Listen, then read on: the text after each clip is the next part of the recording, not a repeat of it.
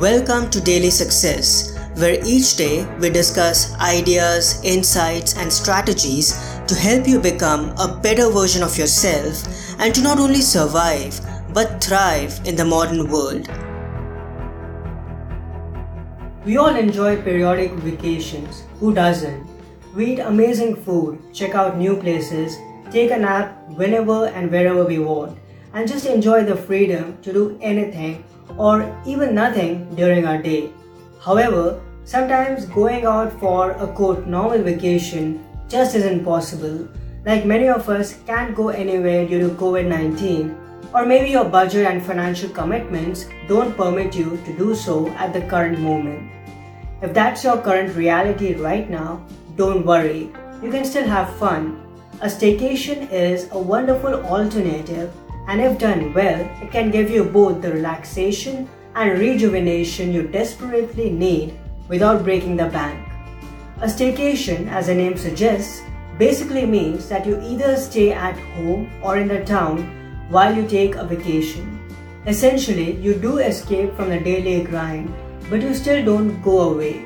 If you are serious about moving forward towards your financial goals and are still paying off debt or saving money in your 3 to 6 months worth of emergency fund, then in my humble opinion, staycation is the way to go.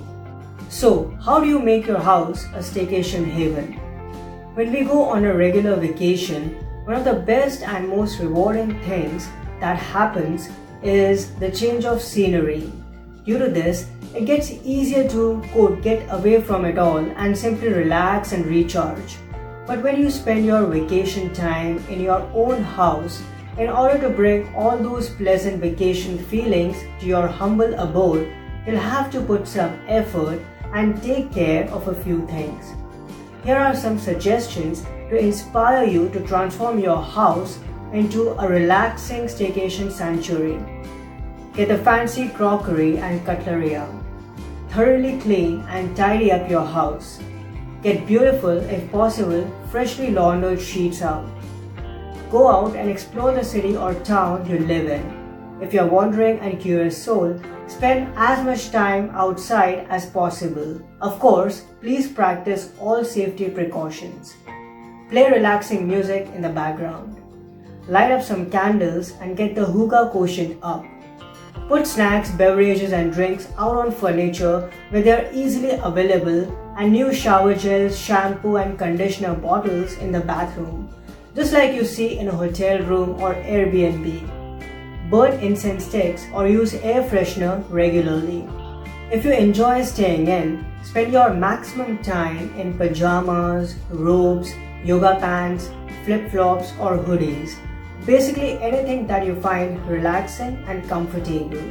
Add a vase of fresh flowers to your entryway or living room table, or put 1 or 2 houseplants in visible spaces.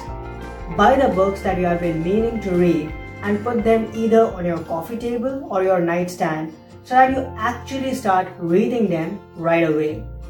Change the lighting if possible to create a more warm and soothing atmosphere. Stay away from news channels and websites and minimize your social media intake. I hope all these tips help you out. Have a wonderful staycation.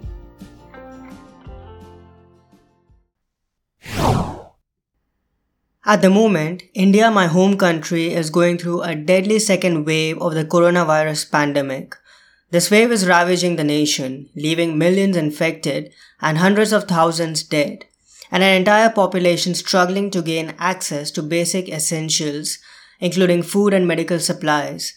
With less than 2% of India's population fully vaccinated, a vast majority of the country's population remains highly vulnerable and unprotected from the virus. As many are trying to help in whatever way they can, some groups and organizations are working tirelessly to support those affected by the pandemic as well. Their efforts have been of tremendous help, especially to the poor, destitute and underprivileged. But these organizations are singularly fueled by you and me. Donations are vital to their operations. The funds help them meet their goals, which range from procuring oxygen concentrators for hospitals to providing free meals to COVID-19 patients and everything in between. This is a remarkable opportunity for all of us, no matter where we live, to practice effective altruism and give with a generous heart.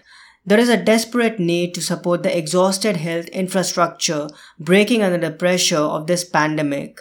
With more than 300,000 recorded cases every day, higher than any other country at its peak, the health system is on the brink of collapse.